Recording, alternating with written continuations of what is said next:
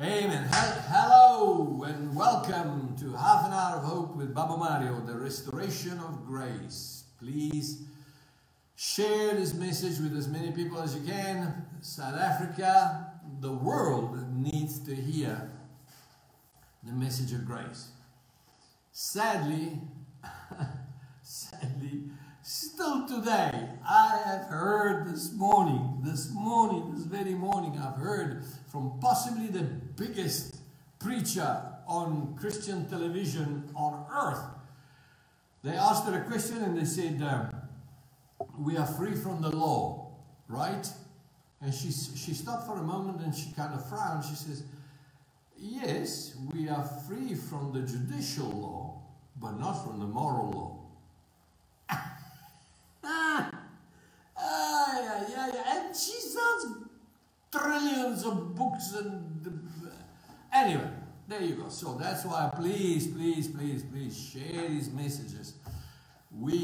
If that giant in the Christian world still thinks that we must follow the moral law of God,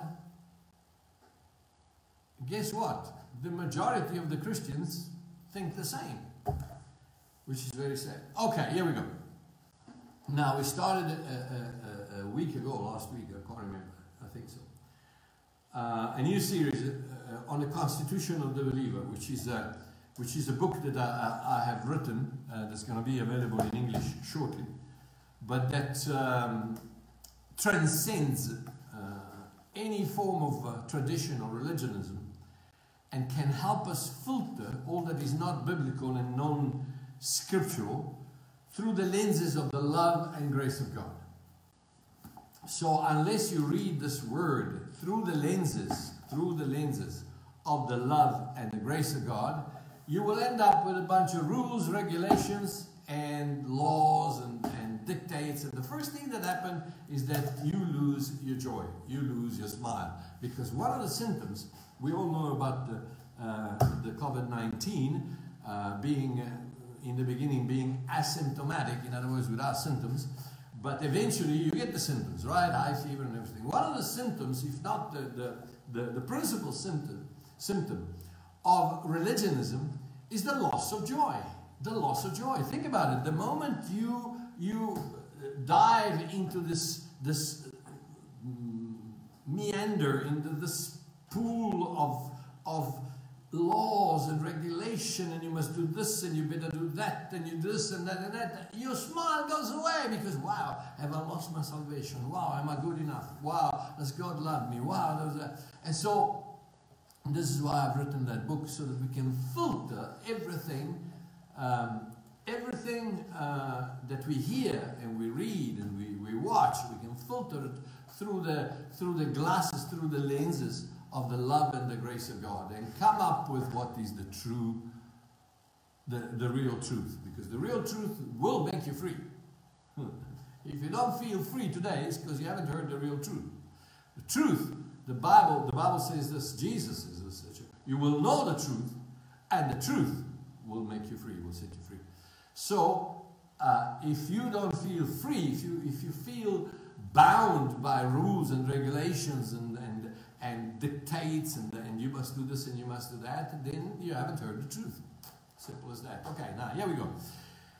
Article number 7 of the Constitution of the Believer says this: sin is not an action of the hand, but a condition of the heart. Let me say that again. Sin is not an action of the hand, but a condition of the heart. In John chapter 1 and verse 29, John the Baptist, not the apostle, John the Baptist saw Jesus coming towards him and said, "Behold, the Lamb of God who takes away the sin of the world." In this short verse, we find a demonstration of what I said in a previous video. It was Wednesday, I think, when I spoke about the true Word of God, which is not the Bible. The Bible is not the true Word of God. The true Word of God is in the Bible, but it's not the Bible. John 1:1 says, in the beginning was the Word, and the Word was with God, and the Word was God. So the Word is God, the Bible is not God. Okay, so the Word is the God who wrote, inspired, and put the truth in the Bible. So, and this is the demonstration of what I said. Read the Scripture with the desire to understand, and the Spirit of God will reveal the truth to you. Think about it. Behold, the Lamb of God who takes away the sin of the world. Think about it. Behold, the Lamb of God who takes away the sin of the world. The Lamb of God does not take away the sins of the world, but the sin of the world. Why do I make this distinction? Because if sin was an act, Jesus would have to draw up a list of every individual sin of every individual human being on the face of the earth. Jesus would have had to draw up a list of all of them without excluding anyone, and would have had to take away each sin from the life of each individual. Okay, now that word is an interesting Greek word, because the word airo, from where we get the word air, which means to lift, blow away, the gesture of a magician when the bunny disappears. It is taken away the sin of the world. So think now, stop for a moment and think of the madness of that kind of thinking, if it was the sins of the world. The madness of religionism that says you must stop sinning, otherwise you lose your salvation. And please, please, please, don't get me wrong. I hope you should know me after all these videos. I'm not saying keep on sinning. I'm actually saying the opposite. Stop it. Stop it. You say, but Mario, I cannot do that. In Titus, in the 2nd chapter, it says the saving grace teaches you how to live a godly life. Teaches you how to stop sinning. Grace teaches you. Just fill your heart, fill your mind with grace, and you'll see that suddenly, all of a sudden, something inside of you will start bubbling up and will change the way that you want to live your life. And you won't have to be told by somebody, stop doing that. Your spirit, your heart, your being will pop up and say, no, we're not going to do that. We're not going to do that. We've been saved by the Father. We've been forgiven by the Father. The Father loves you, loves us. We're not going to do that. Okay, so think of the madness of religionism that says that if you sin too much, you lose your salvation. Okay, if I don't remember some sin and I don't realize it, how can I repent? So in other words, I must sit down and go through all my life, yesterday, this morning, 10 minutes ago, a year ago, 10 years ago, all my life, and find all the sins and confess all the sins.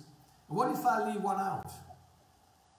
I can't repent. If I don't remember, I can't repent.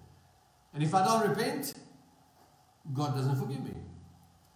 And if He doesn't forgive me, I lose my salvation.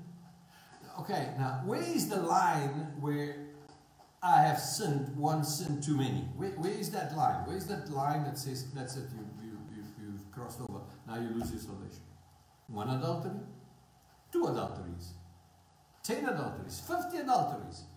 I should know that, right? I just to know how to adjust and stop before the point of no return. What intensity of sin makes me lose my salvation? What is it? A lie? Theft? An extramarital episode? A murder? Drugs? Well, how much? What type? How often? Can I repent? Listen. Can I repent and ask to be saved again?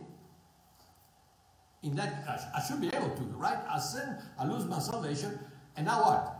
And now God cast me into hell. Well, give me a chance. I repent and I come back and go in and out like a yo-yo. All right? So, how many times can I do that? How many times? It's a very, very simple, very logical question. If I sin and I lose my salvation and I repent and I get it back, how many times can I do that?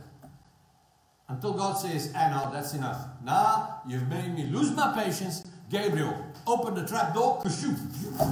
I can't take it anymore with Mario. Straight to hell. Don't pass go, don't collect 200 rand, straight to hell. Do you see what idiocy religionism is?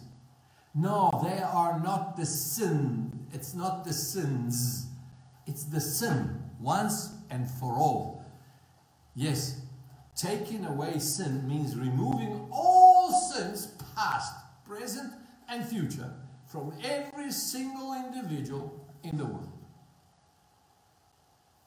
It's a bit like saying, the doctor went to the hospital and cured all the diseases that were there.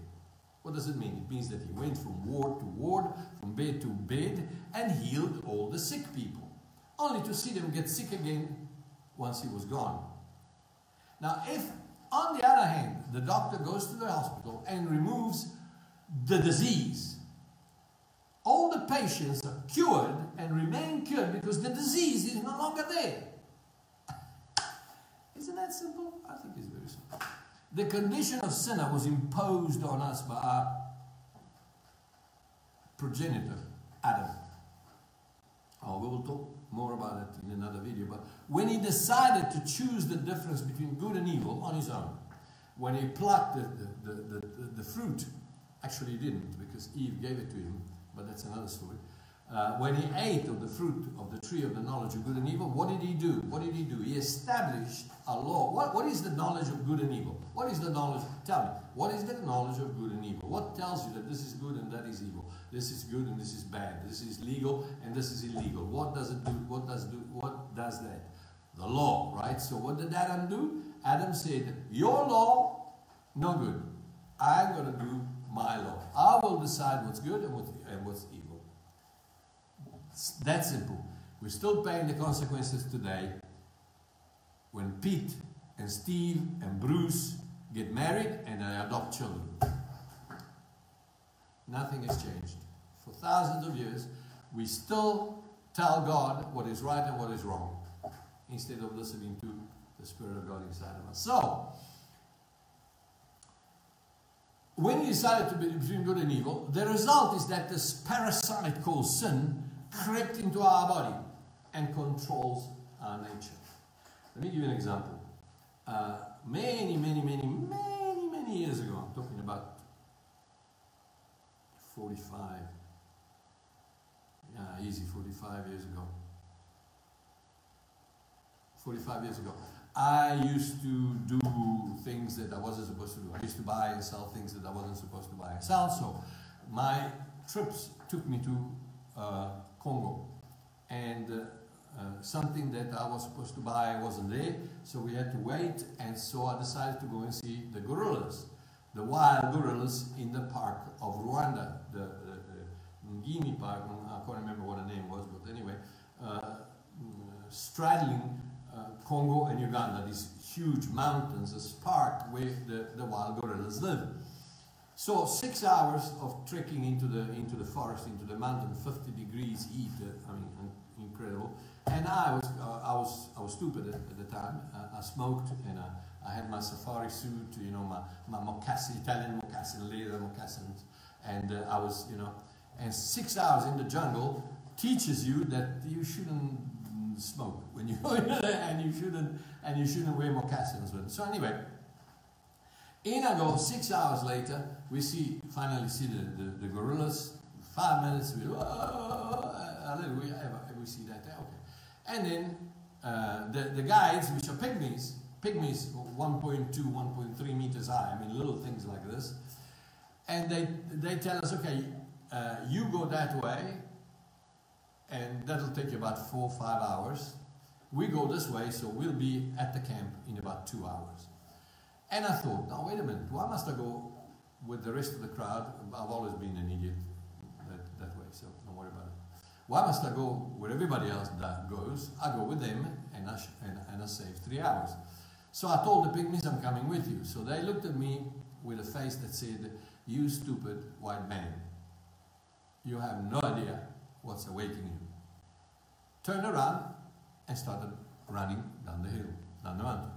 Okay, I don't want to lose the pygmy.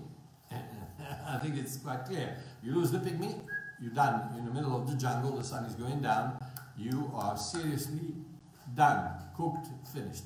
So, what do? Sorry, just a minute. Paola, l'italiano alle 10. Un bacione.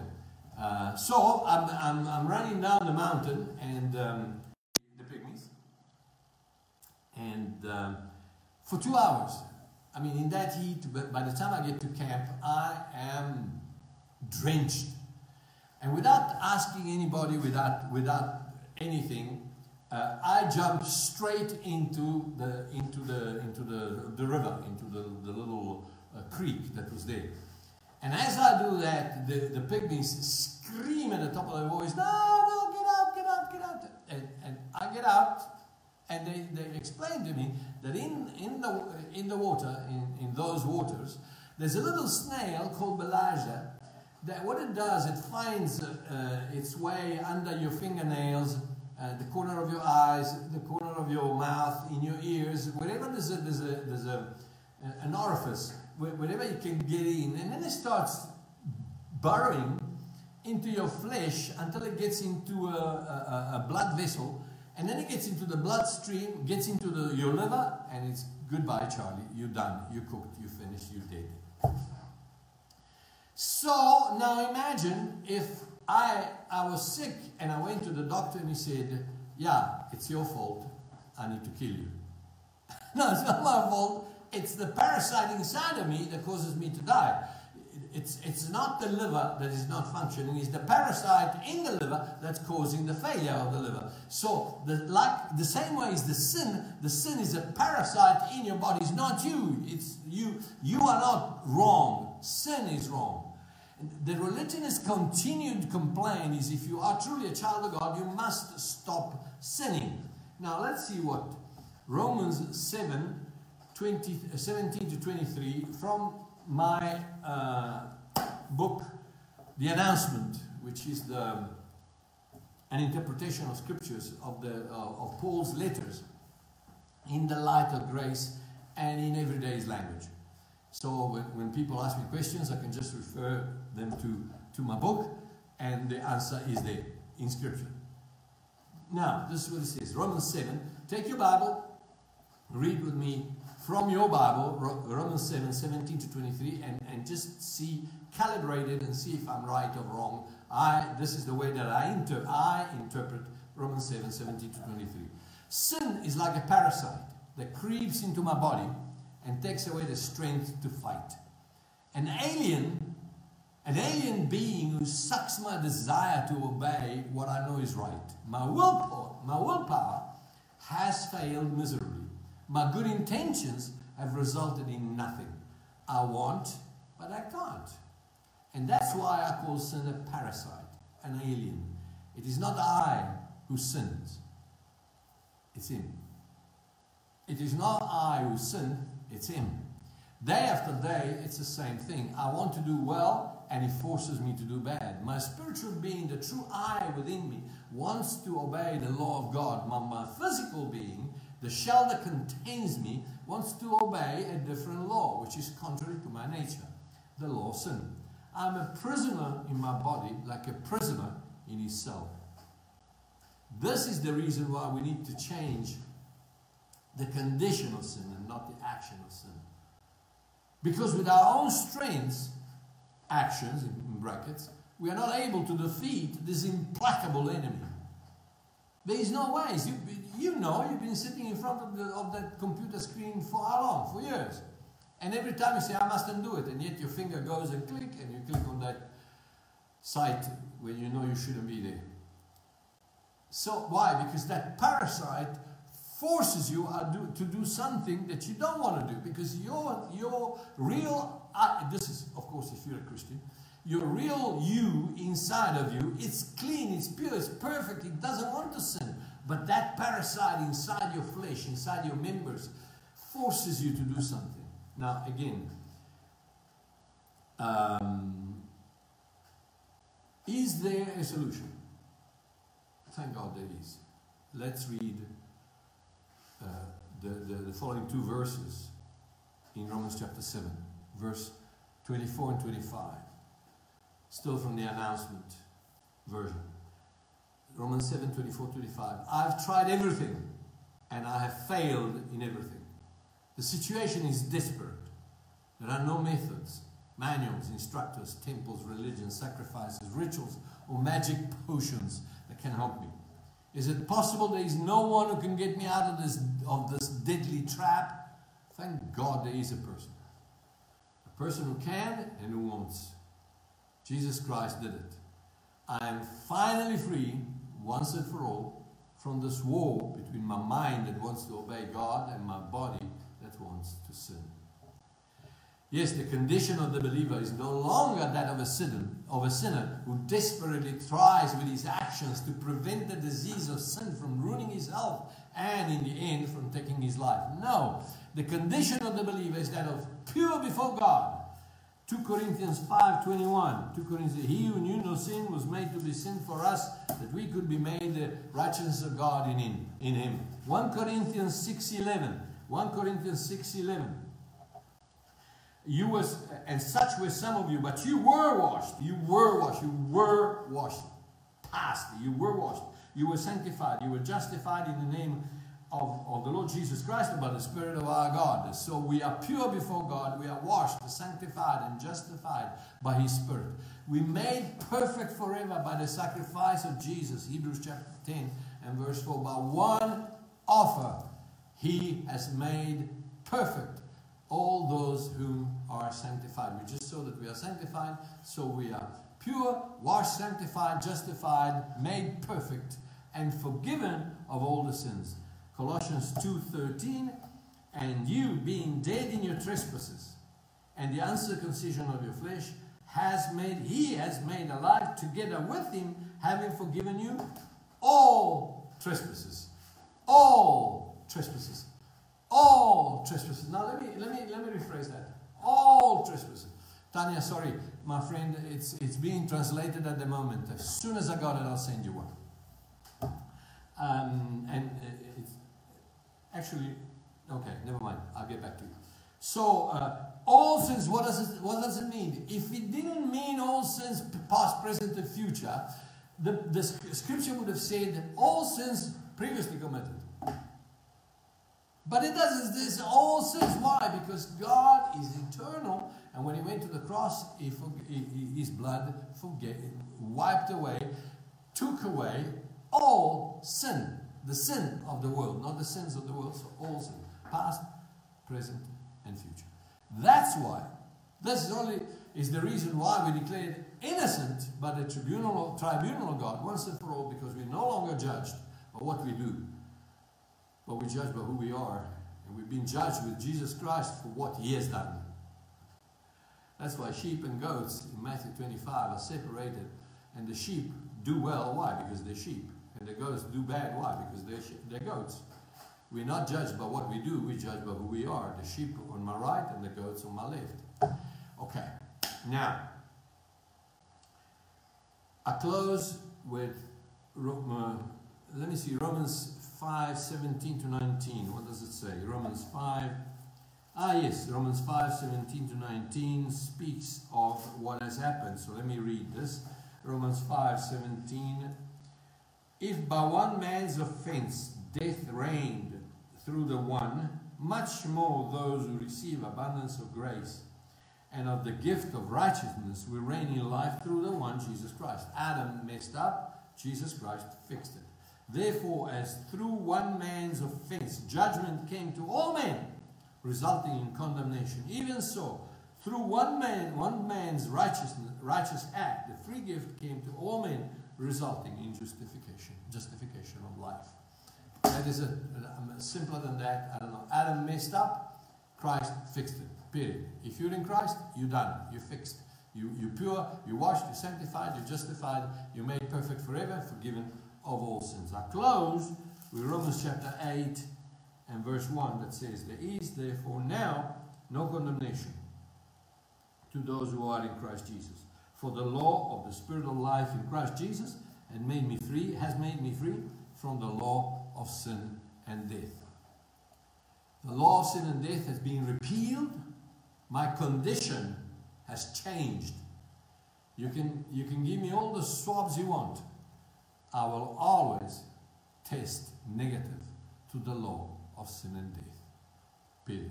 I'm alive and will always be. Hence, Article 7 of the Constitution of the Believer declares that if the message that is preached, the instructions that are given, or the doctrines that are taught, state that believers are still responsible before God for the sin they commit, that message, instruction, or doctrine are fundamentally wrong and totally unconstitutional. Amen. Abba, Daddy God, thank you so much for the beauty, the simplicity of the gospel. In Christ I live, in Adam I die. In Christ I live, no matter if I got sin in my members, my spirit is being perfected once and for all. Washed, purified, sanitized, sanctified, forgiven, recreated, made perfect once and for all. Thank you, Abba. Thank you, Daddy God. I love you so much. I worship you. Guys, thank you for watching. I love you. A big hug.